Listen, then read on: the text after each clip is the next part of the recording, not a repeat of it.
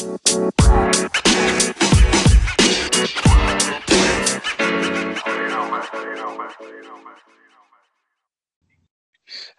everybody. Welcome to another episode of Yo, What the Hell, a show where two friends get together each week and talk about things that they have found interesting. Hello again. My name this week is Chad, and I am joined by my co-host. Due to the chaos this week, I will be Elon. And that is a good segue into what we are talking about today, because that is the name of my D&D character, Mr. Elongated Muskrat himself, the Chaos Rat. And joining us today is a friend of the show. She is the artist formerly known as TV Head, and she is the DM for my D&D game, and we felt like it was the perfect person to come in and explain the wonderfulness that is Dungeons and Dragons. Well, thanks for having me. Thank you for being here. It's very, very fun. I'd agree. Well, I figured since we were talking about D&D that we go back all the way to the 1970s for a little brush up and the intro to Dungeons and Dragons. Picture it, if you will. We are in Lake Geneva, Wisconsin in the 1970s. And the star of the show is a young Mary Jo Gygax. Her husband, Gary, has been laid off after working in the insurance industry for about 9 years. And he's gotten really into war game tabletop. It's honestly the old games like Gettysburg, and it's kind of the old stuffy elite. It's the kind of game that they would play at West Point, and it's the progenitor for tabletop as we know it. But at the time, Mary Jo did not know what was going on. All that she knew is that she thought her husband was cheating on her. He was sneaking out at night. He was staying out late. And so one night, she follows her husband and goes into a house down into the basement, dead set on finding her husband cheating on her, only to find this nerd playing Dungeons and Dragons in the Greyhawk setting with a bunch of friends that he had met in the foundations of Gen Con and what we have as the conventions for tabletop games as we know it. So yeah, it all started way back then, and it was basic as fuck. Conventions that we think about now really started then. Like it was gigantic. The expansions that we would go, that was an expansion. Like the ability to go outside of the dungeon and camp and rest, that was supplemental material that was added later and kind of picked up. And it's grown into something gigantic in the last 40 years. And I've learned so much, and I still know so little. But whatever little I have, I'd love to pass on today. That sounds absolutely wonderful, and yeah. I've already learned like so much stuff I didn't know. Like the like cheating bit is fantastic. Like that's like the favorite thing. Because that's the best way for me personally to imagine this being founded is some asshole making his wife think that, oh no, he's gonna leave me for some asshole at his old firm. And no. He's just making a game with some friends and not saying anything about it like some shitty old man. Beautiful. Yeah, I mean, like no one's getting laid when you play D&D. Like you are just committed to the dungeons and or the dragons. Like honestly, if you look at it, he created the anti-getting laid. Like he saved a lot of marriages by the singular action. So we do thank him. Rest in peace, rest in power, Gary Gygax, for that. That's beautifully true. Like so many children don't have to have broken homes because there's one man. It's true. And yeah, like some of us have played D&D, some of us haven't. I'm a brand new player. I got into it via a friend, Southpaw. She recommended the Join the Party podcast, and that and the pandemic led to me asking our producer, hey, can I join your game, please? And he was kind enough to invite me. And the artist formerly known as TV Head has been torturing me ever since for two and a half months now. But it is quite enjoyable. Gosh, I don't think I've done a tabletop since my early 20s, so that's been quite a long time.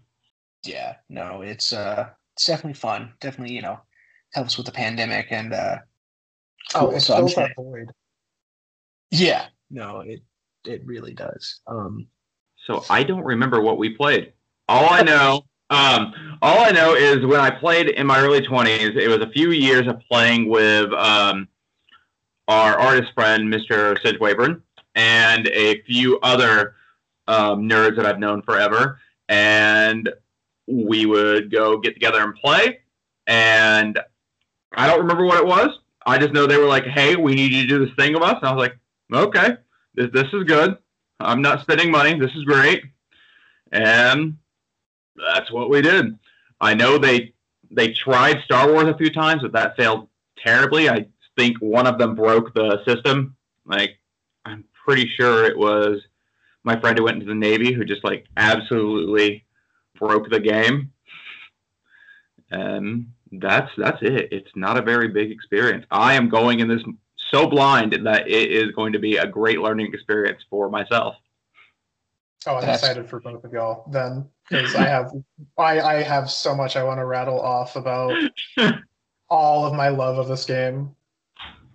Yeah, and I think that's a perfect segue. I mean, what kind of what like drew you into it? The artist formerly known as. TV head. Oh, So excuse. I Okay, so when I was 16, I had a group of friends in high school, and one of them was a super quiet fellow, Mr. Wintrow, as all we'll call him.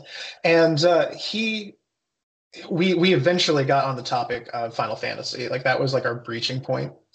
His first Final Fantasy was 7, and I am old, and so my first Final Fantasy was 3, and that was my entrance to the like JRPGs in general. And we were talking about just some show I think that referenced D&D at the time back in the early 2000s, and he made the comment to me that Dungeons and Dragons is where Final Fantasy literally got all of their monsters for the first game, and I said, shut the fuck up, no, it's not true.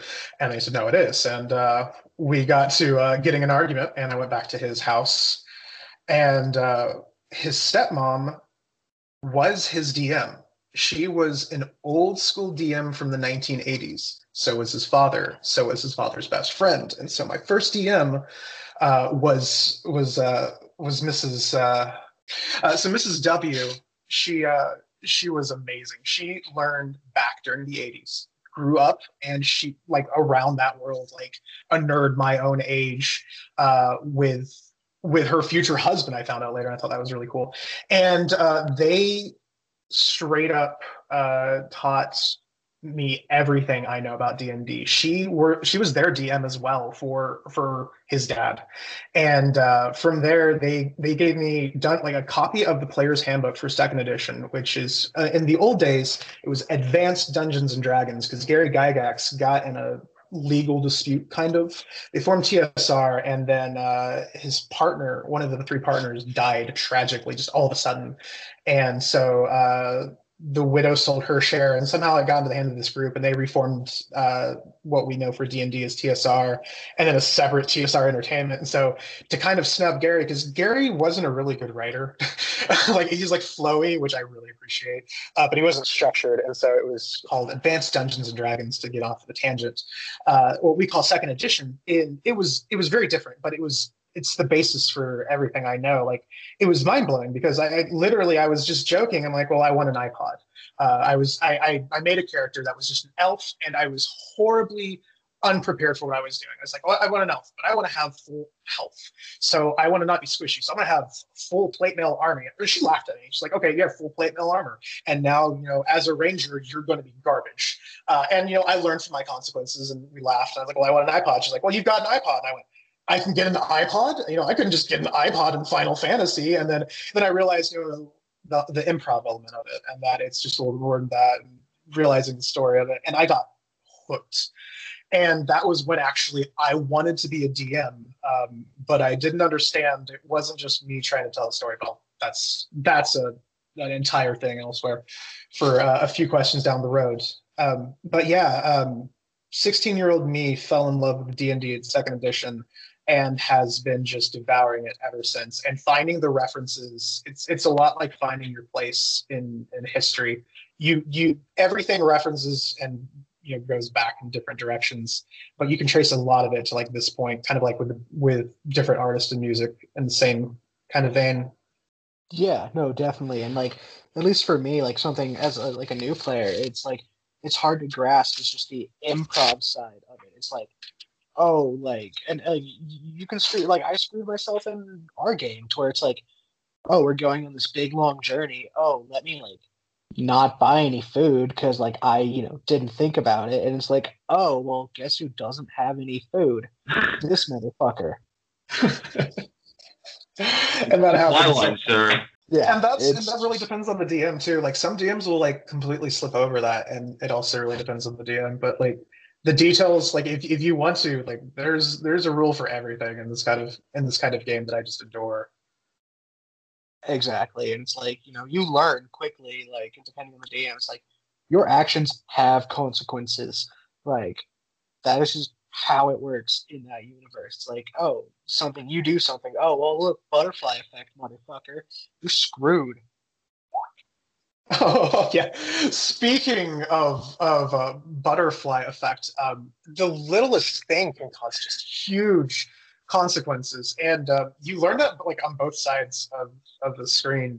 The first time that I got really back into DMing as further as an adult and like not as just a bright-eyed bushy-tailed 18-year-old, I decided to give a magical weapon, expecting it to be used at a proper time to one of my players.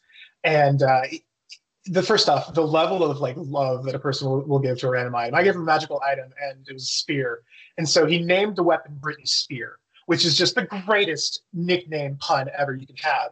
And the idea was that it was going to be it had like a thunder effect on it, so like it would call down electricity like a lightning bolt if you activated the magic word. And so I said that you can tell me what the magic word is later for dramatic effect. It'd be great. So the campaign, the point of the story was that it was supposed to happen, and the ground in a certain point of the area was going to cave in, and they discover, oh my gosh, there's this dungeon. Well, good thing, I'll have the group go down there. And this is the first time I learned that you cannot just like expect players to do what you expect them to do, because at that exact moment, they went into a full fight I was not expecting, and he activated that spear in the middle of town and whispered quietly, "It's Brittany, bitch." And there was just a lightning bolt and an explosion, and then the middle of my town was decimated with a gigantic crater that was not supposed to happen for 3 fucking sessions. And I had to just completely improv on the fly. And that's the kind of shit that you find in D&D. No, that's beautiful. I have a question now. Like, so as the DM, how often does that happen to you, where some like player just randomly clusterfucks your story? So when I was starting off, literally every single second, you learn very quickly. This game is fuck it. Like when you start out, it's fuck it, I'll wing it. And then after that, it's I need to learn everything. I'm an idiot. And then whenever you've been doing it long enough, it's fuck it, I'll wing it. So it does recursively loop back to it. So they keep you on your toes for sure. That's absolutely beautiful. Like, holy shit. I know, like I don't want to. I can't really think of any specific examples for like our game, but it's like we'll do something, and then she's like, well, cool. Next week, I'm gonna have to redo everything. So fuck you guys. That has been said many a time. It does happen. This past session, this is all on me. I gave a new player a deck of many things, which if you're not familiar with D&D, it is a randomized deck of cards that can be anything from immediately level up 2 levels to every single magic item that you have in your inventory immediately crumbles to dust, and every bit of property or gold on you disappears to your soul is taken away. And the person thought, well, this encounter is very serious, which I would probably put it as a 3 on the issue level, like on the fight scale. And so they use 2 cards. Excuse me. I mean, I'm extremely biased here, Like, I feel like that was a life and death situation.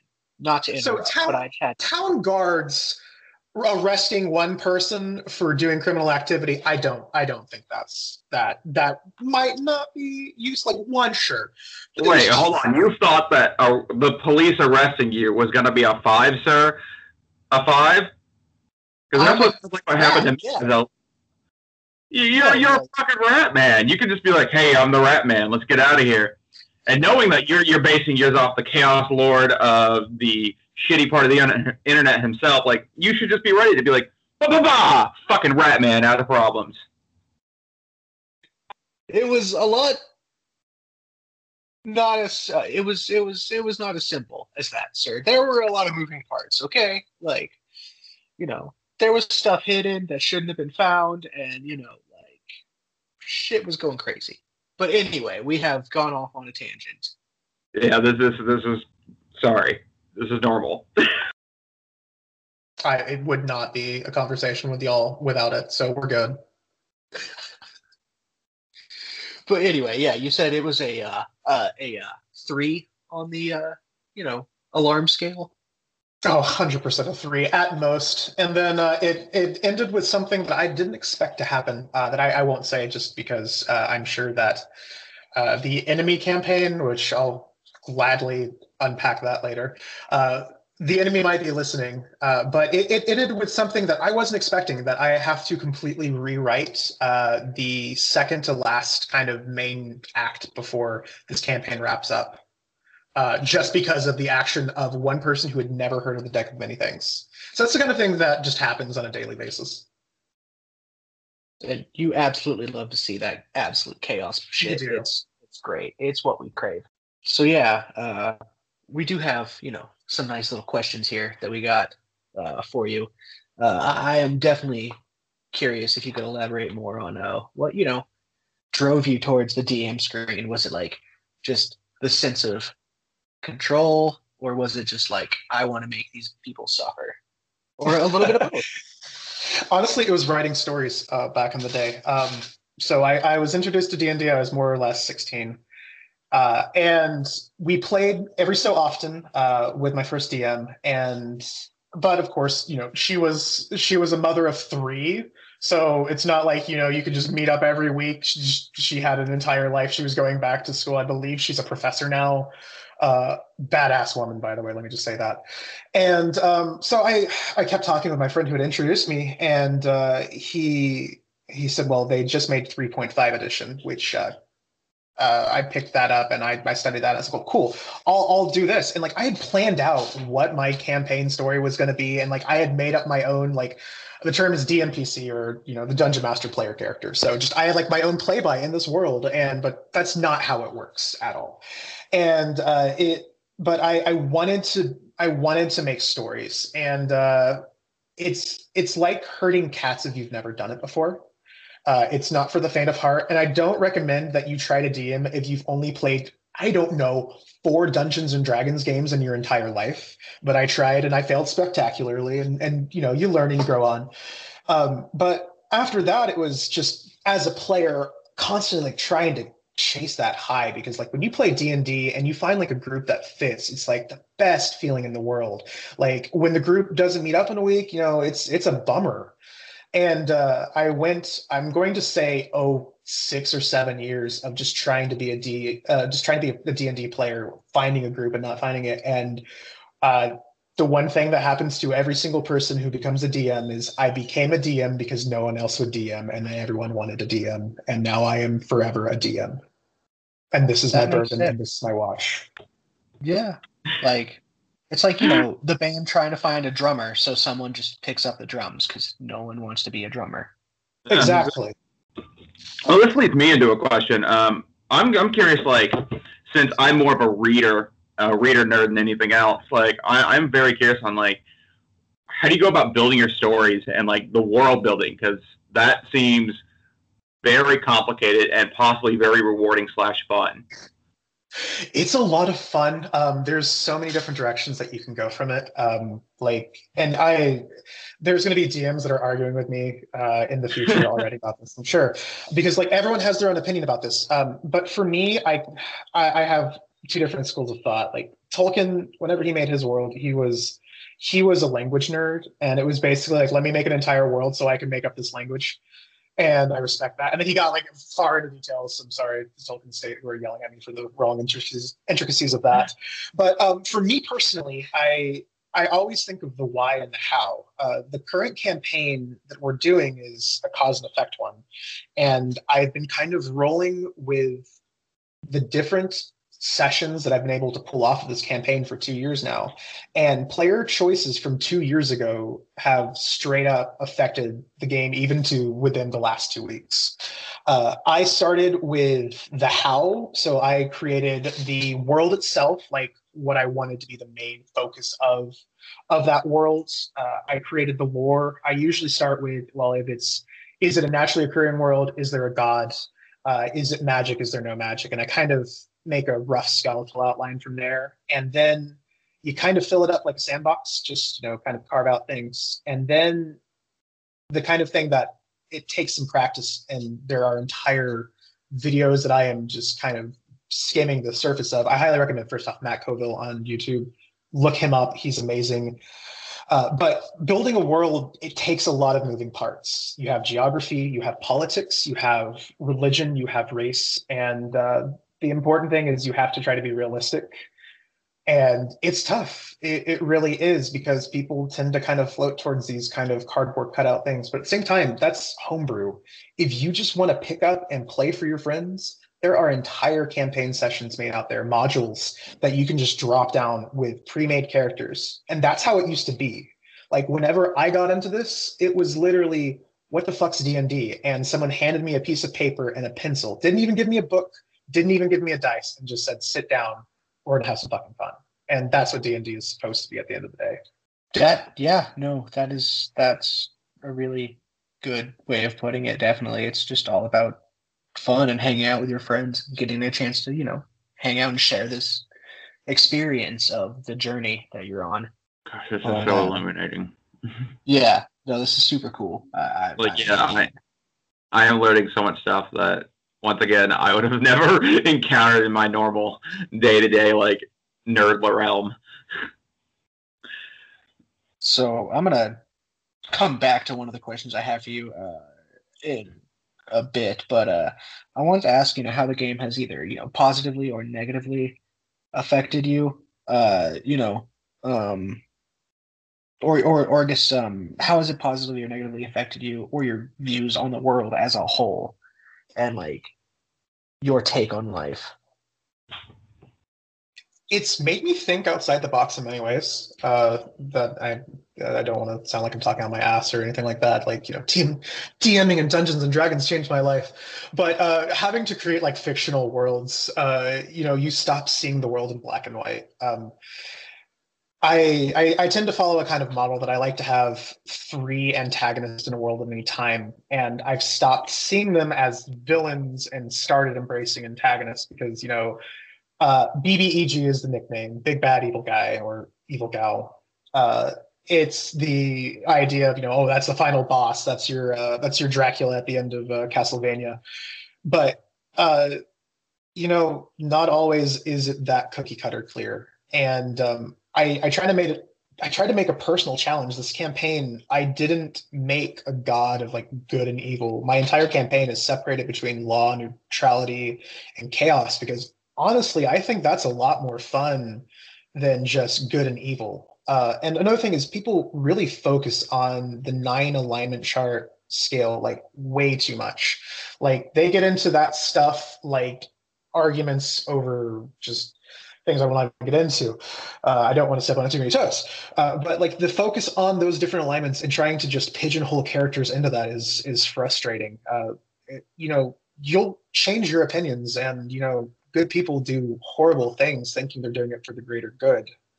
And just because someone thinks they're lawful good does not mean that they are not the villain of the campaign. And when I started, I didn't think that. I thought every single villain had to be lawful evil or chaotic evil, and that was it. But the truth is a lot more grayscale than black and white. Oh yeah, no. Definitely. And in reference back to that's made me rethink the world. Like people that I thought were assholes, I thought, well, maybe they were probably doing it for a better reason. Like that, we're all the protagonists in our own story. So D&D has made me realize that in the grand scheme of things, not everyone's out to fucking get me. Just most.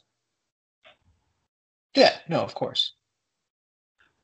So does that like influence now I assume it does, your character building as the DM when you're filling up? I assume all of your villains now are multifaceted and not like a two-dimensional just asshat. Oh yeah, 100%. Even the complete asshats have reasons for being asshats. And I do have one character who is just a dick, but I mean, he has aspirations that he's trying to accomplish for a reason, and he is being a dick along the way. But you root for him, and that whenever you do see that. But yeah, trying not to be one-dimensional, it really helps, and it gives more flavor. If you can think about a character's like basic needs and like what's happened to them versus what's going ahead, that really helps you not just have the cutout dwarf that has the Scottish accent at the bar. Just change it up a bit, maybe make it Welsh or Bostonian. A Bostonian dwarf at the bar. It does sound like a fun time. That really sounds like it's either going to be the best night ever, or you're going to hear some terrible anti-Semitic stuff from that dwarf. Exactly. And that actually is a perfect segue into my next question that I've been holding on.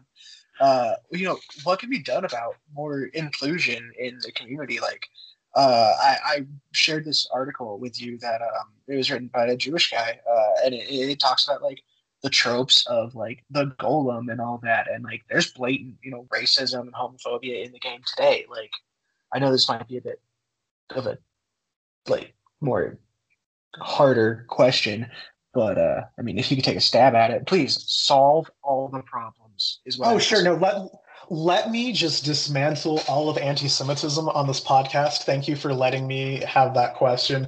Don't worry, I've been wanting to come out swinging about this question this entire time. I want to, in the article that's linked, I cannot say, I mean, as a person that is, not, that is not Jewish at all, about those topics, I do feel it's really rough.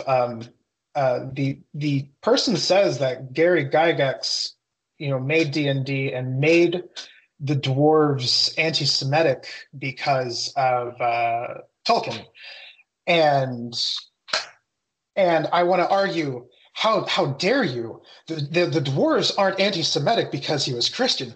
The dwarves are anti-Semitic because Tolkien was basing it off of an anti-Semitic mythology.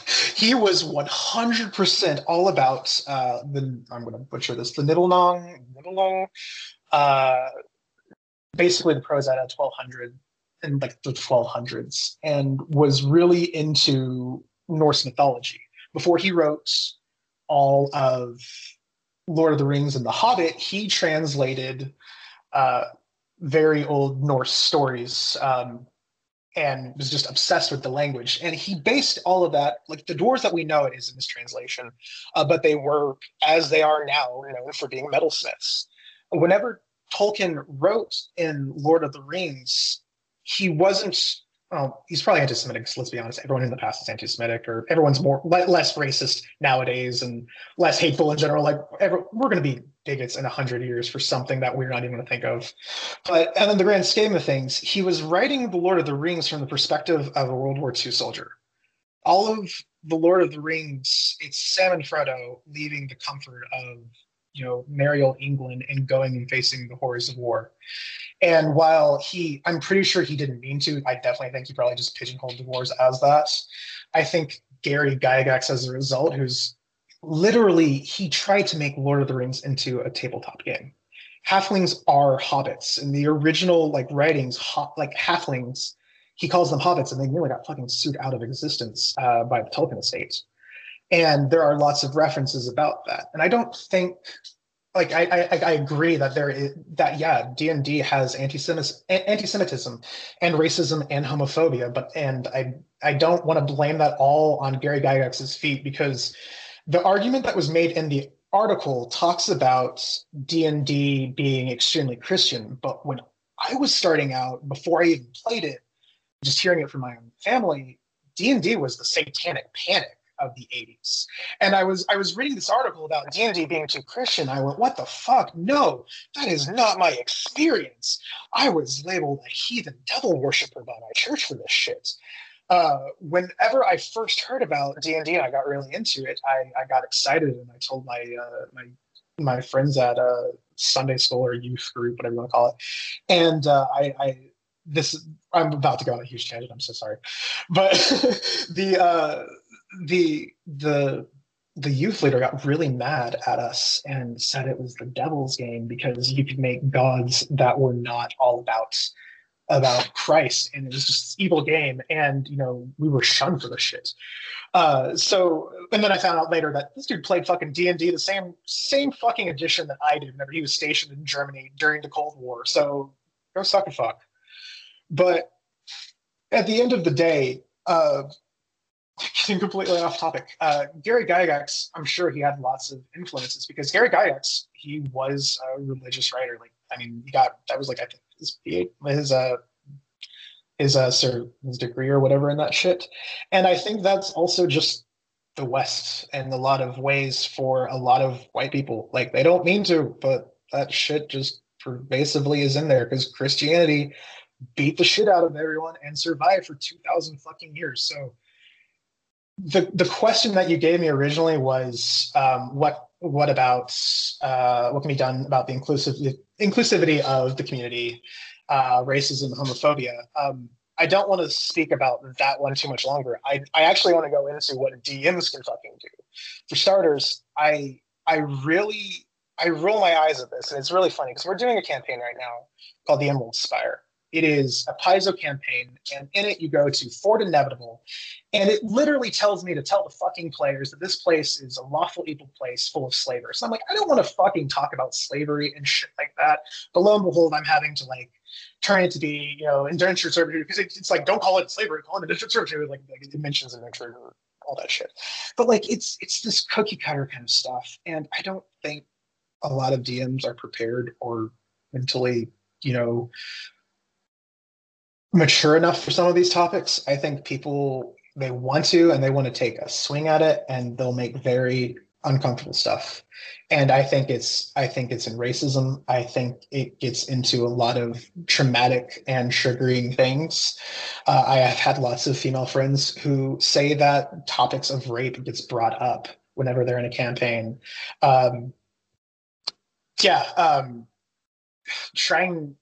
There's just so much, and inclusivity is a huge part, but at the same time, people step on so many toes of so many different cultures, and trying to keep in mind of that, just we all fucking suck. Do better. And if you see that as a DM, say something for the love of God. Don't just let a player flounder there. We have a habit, the bystander effect, that everyone just kind of waits for someone to speak up. And if you're the DM and you're listening, you're the person who needs to be speaking up in whatever fashion. But just try to be better. Hope that answers that. Yeah, no, I feel like that was very well put, and it was definitely nice to have the behind the screen, if you will, perspective on what needs to be done on a whole. Obviously we're not asking you to solve everything, but we can all. I'll take a swing at Palestine and Israel next episode if you'll have me. Yeah, no, definitely. Awesome, triple. Somebody needs to figure that out. Cool. Just get to all play Dungeons and Dragons. Yeah, that should work. A few Palestinians, a few wonderful Israelis in a room. Put some Assad in there. Some people who participate in the Infantata. It should be great, right? No big deal. A couple dice. Yeah, you're set. Yeah, just give them some kosher beers. Everyone should be happy. But with all these old hang-ups, I wonder, is the game sometimes restrictive as the DM, dealing with this world that's been continually built upon these bizarre bones from the 1970s and forward? And does it become kind of just a huge issue outside of the troubleshooting of what you've already discussed? Yeah, and there's as we mentioned, it's been 40 years, and there are the one thing that people are known for is, they hate tradition and they really don't care about that at all.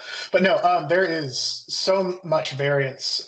Whenever they've added something, it's kind of stuck in different strange ways. Like Rogue wasn't a character. Like when it was first introduced, it was an archetype in a supplemental material. It's called a thief.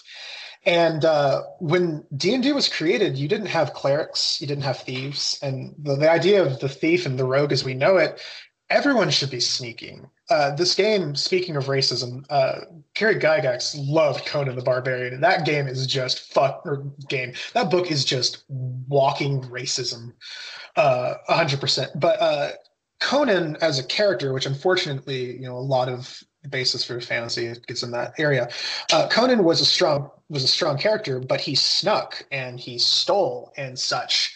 But they decided to make that an entire class, and as a result, people don't think to try to really steal unless they're the rogue, and people try to fit only into their character slots, I think, a little bit too much. And the other frustrating thing is people will definitely try to min-max, and they stop thinking about the game as, what can I do, and more about my point profits. But some people are really just in it for the min-maxing, and I respect that.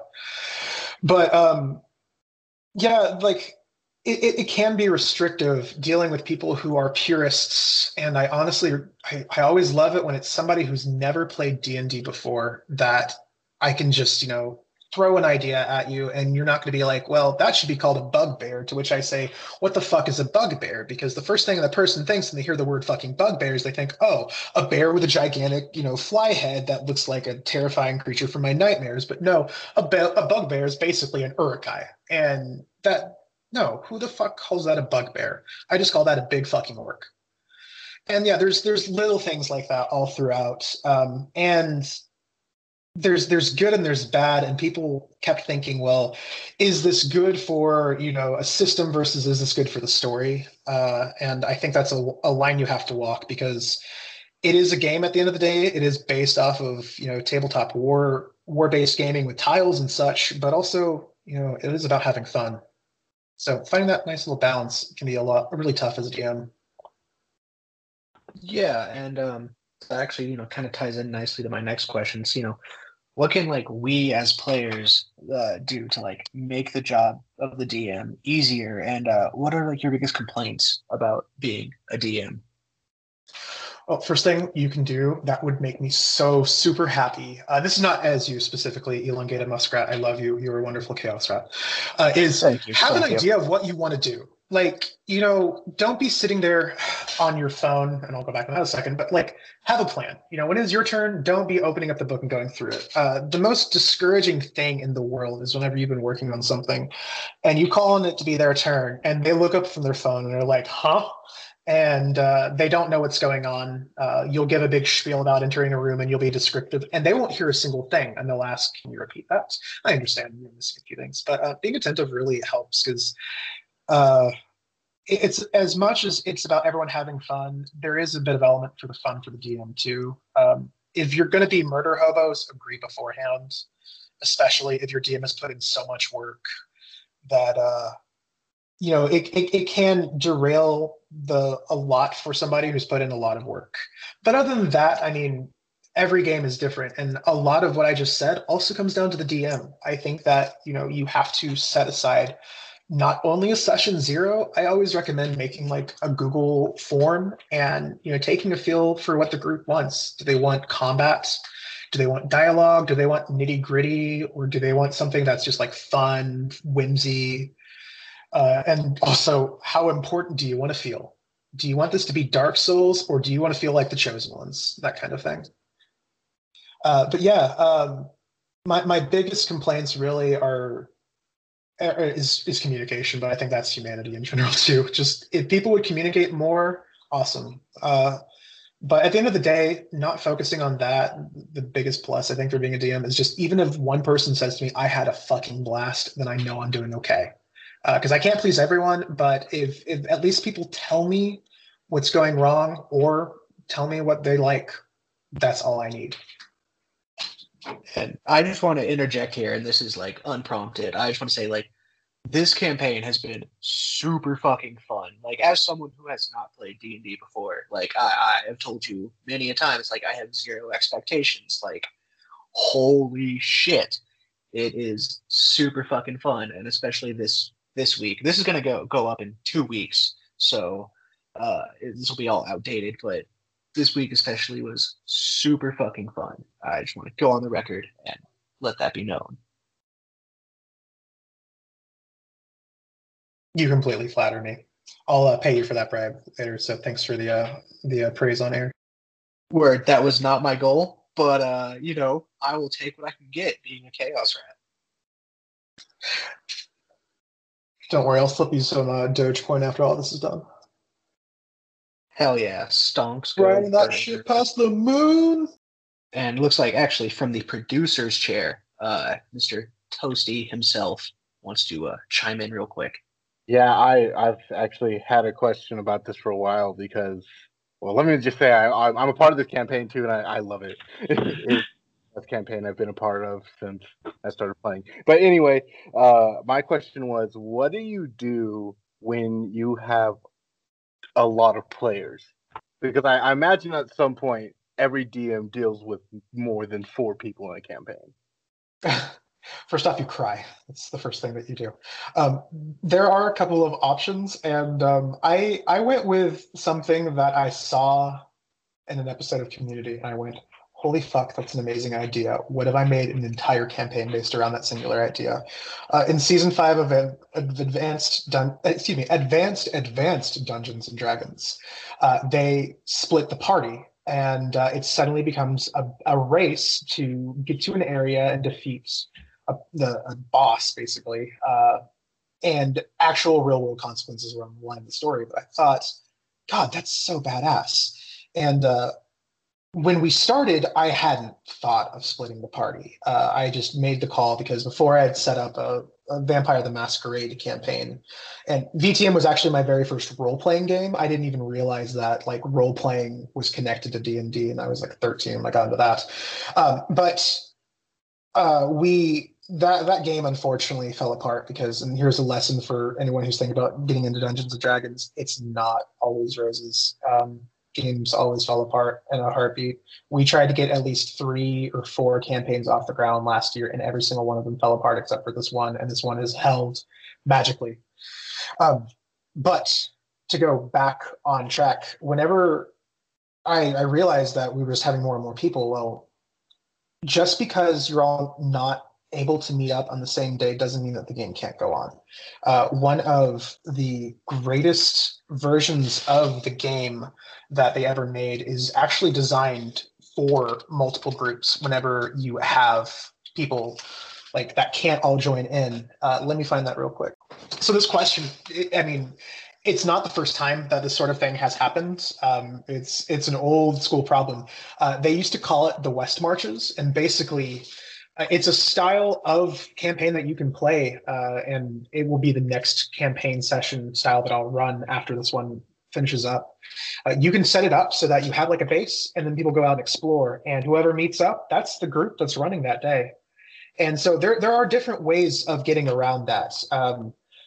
I will say that like you can run a game with as few as one person. A one-person game will go really fast because you're not dealing with the 30% of that sweet amount of just discourse among the group and also arguing. But I can at this point in my life juggle effectively 9 people, I think, in a session before things start going off the rails. When the campaign started, I had the entire group plus 2 NPCs that I was using, and I regret that immensely. In fact, I immediately killed one of them off just because I couldn't handle it anymore. But just keep smiling and keep nodding. If you have a lot of people, just do not look down. Keep the plates spinning on your fingers and don't think about it, and keep that improv going. And when you get the chance, alleviate the tension wherever the fuck you can. Yeah, that definitely answers my question. Thank you. Happy to. See, and as a non-D&D player, I didn't even know that was a thing, like the concept of splitting the party in 2. So that's like even a whole level of like fascination learning that I'm getting here. So thank you, because hell. Oh, hell yeah. Okay, so that's actually a really fun. So there's lots of little like memes, like sayings I'm just throwing out there just naturally that are just part of the lingo. It's a funny joke that everyone always accidentally splits the party in a D&D session, and it's the worst thing you can ever do because together we are strong, apes together strong, 100%. So the worst thing you can do is split the party, and so I have had so many funny times of the group splitting the party to detrimental events. Like I actually have made memes about this shit just because the things that have happened in this session to the group that we're talking about right now, A Squad, that has gone on because the group is split is just so fucking hilarious. So always use that, DMs. If you ever get the chance, split the party. Yeah, and I mean it just like it brings a whole new element because like I mean not to like go into like deep into our game, but like there was some betrayal going on, and people are going to be probably pretty fucking mad whenever we all meet back up together. A little bit, and that was actually a long-standing thing. One thing that you can do that is a little fun tip, and what I did is I messaged five of the players, 5 out of 10. I was like, "Would you all betray somebody for me?" And that was the crux of our story. And basically, a sacrifice needed to be made at this exact moment for this MacGuffin. And when it happened, that this all happened, and my girlfriend actually was the one who got betrayed. Like she was like just the impetus, like to get the plot moving for this event to happen. She messaged me. She's like, I had no idea that was going to happen. I was like, I did not expect that. And she said, I didn't know what to do because I didn't know who to trust in that moment. And like that was like the moment I was like, yes, victory! I've made someone doubt their friends. And she literally was like, can I trust this person? Like, okay, I actually have to split the group now just so like people know who they can trust. And I still have gotten a message from somebody on the side like, are there any traitors in the group? Like to this day. And knowing that people are still wondering about that means that I have succeeded in my role as a DM. Yeah, and like originally, this is maybe a little bit inside baseball, but originally you had, me and them in the same group, and it's just like, oh man, this is kind of awkward. Like, I was part of the hey, let's betray this person, and Right. yeah. It was very lucky because we had someone joining into the campaign, and it was very serendipitous. And I recommend as a DM also, if you ever have these moments, hold on to them. They're so fleeting. But the way the schedule is lined up, it was actually beneficial to change the makeup of who was going to be with who. Because my idea was, oh, would it be interesting if there was like interpersonal conflict and the groups had to work together? But just making it like basically Team Evil versus Team Good was the best thing that could happen. And honestly, it's really Team Law versus Team Chaos. But one group is literally named the Betrayed, and the other group is a meme name because it's the meme channel. Like that's just the makeup. Like one group is like wanting revenge, and the other are having the slice of life anime bullshitting through a city and completely changing my plans in a single session that I couldn't even expect. To give an example, like one group is like steadily working through an advanced Dungeons and Dragons module called the Master of the Desert Nomads. And the other group is waiting at the starting hub for a level 1 area that I was expecting them to have already left. And I didn't even have the map up when we began. I thought, okay, now they're going to the dungeon. And they went, no, let's stay in the town and we'll make croque monsieur, and we're going to go to the stables and we're going to look for the Thieves Guild and find out if there's any thieves. And one of them's like, you know what? I'm going to spend 150 gold on explosives in this town full of evil people, full of fascists. Goddamn right. And Goddamn right. That's just the shit that happens in a single session of D&D. Like always on your fucking toes. Yeah. I mean, I feel like we are really just living up to the name of Team Chaos. Like, our fascist why you blew up the church. it was there was a time loop, and oh, this gets more wonky than I thought. I've got some weird shit in there.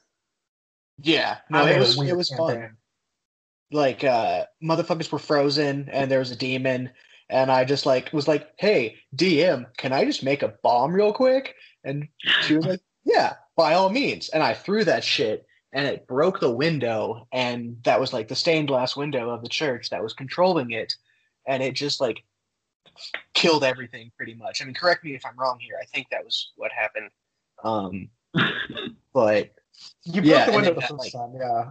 And then you were like, I'm going to do this next time when we get through it on the next time loop. On the next time loop, you went, I'm going to go ahead and just line explosives all around the side of this building and use every single bit of explosives I have on my inventory because my DM hasn't been paying attention to the weight limit exceeded for explosives. And yeah, you spent outside of combat setting all of this up and getting like 3 19 pluses in a row to succeed in destroying my entire dungeon and killing an undead boss before you all even had a single round of combat. Yes, you did. You did do that. That's correct.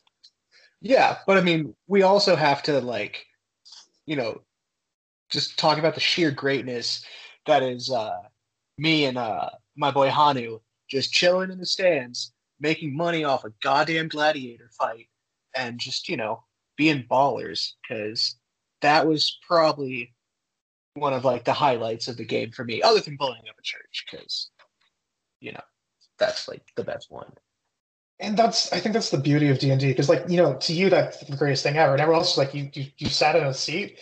But like to me, I remember that. Like that was a really awesome, badass moment. And like it's always about all these little small moments you make with friends that it doesn't sound like anything, but you string them all together, you have a really amazing story and a lot of amazing moments. And each one is like really personal. That's what I love about it.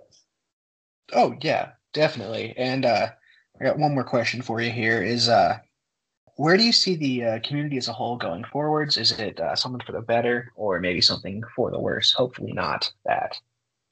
I think we're past the point where it can, as a whole, be for the worst. D&D isn't just D&D anymore. It's split a million times. There are role-playing games of every single kind and creed. Pathfinder Second Edition is what my group runs. We're not even doing Fifth Edition. I'm in a Fifth Edition campaign right now because there are other options if you were wanting to do it. That if what I'm about to say were to happen, then as a whole, no, I don't think D&D is screwed. I think that the future's optimistic. And that's me saying D&D to describe tabletop role playing as a whole. Like it's kind of like saying Band-Aid for adhesive bandage strip. It kind of becomes interchangeable. But talking about Wizards of the Coast, I'm torn. I'm okay with Fifth Edition. I think that the rules are kind of wonky, and I think in a lot of ways, Pathfinder Second Edition with its 3-action economy is a lot better. Come at me. But on the same breath, Dungeons and Dragons 5th Edition, having the money of Wizards of the Coast, they are able to produce an amazing app called D&D Beyond. And you can make your dice rolls. You have your character sheet, which you can update that the DM can see. You can share the books that you have as a DM to the players. And I think from a technological perspective, that's amazing. Like, it used to be that I was copying down my character sheet in composition notebooks in high school. And now I've got this thing on my phone. And you don't have to worry about having dice anymore. And I think it kind of sounds silly, but for a lot of people, it's really nerve-wracking walking in and seeing all this dice in front of you.